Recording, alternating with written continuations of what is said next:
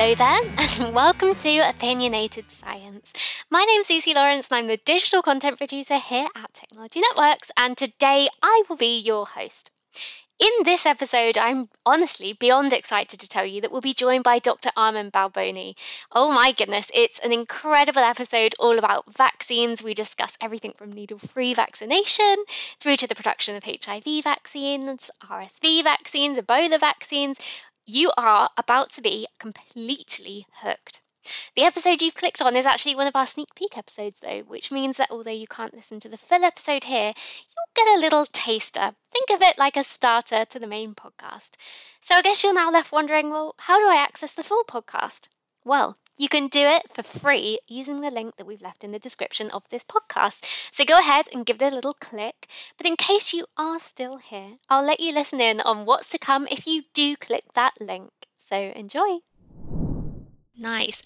From that actually really nice link, I really want to ask you, do you think that we'll see needle-free vaccinations enter the mass therapeutics market in the very near future? And then if so, do you reckon there are any kind of technical challenges in developing and then delivering those?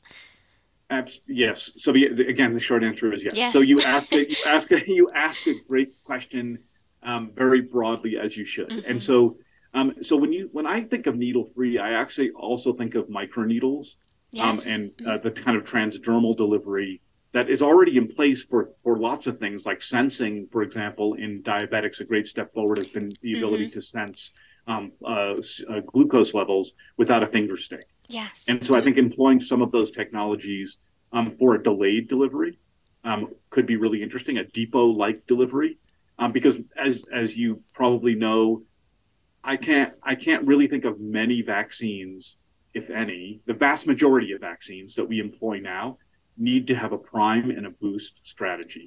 Yes. And so this prime boost strategy can be accomplished in a number of different ways, including a depot formulation. So maybe that is where you have a microneedle kind of reservoir that sits someplace and delivers it slowly over time. That's one way to certainly do it.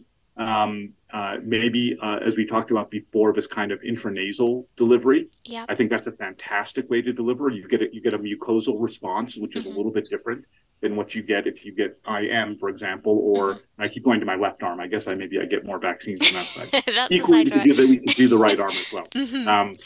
But you know that is certainly another way to think about it.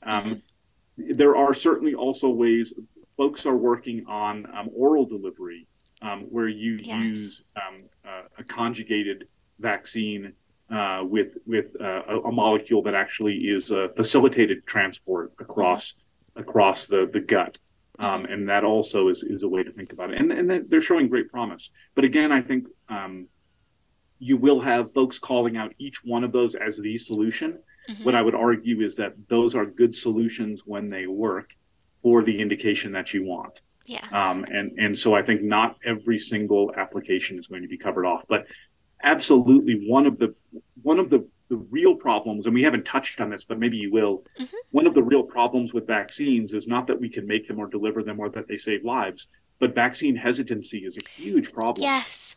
Sorry to cut you short, but if you are interested in listening to more of the podcast, make sure you click the link that we've left below. It's completely free and you'll get to hear the full episode. I hope I'll see you over there.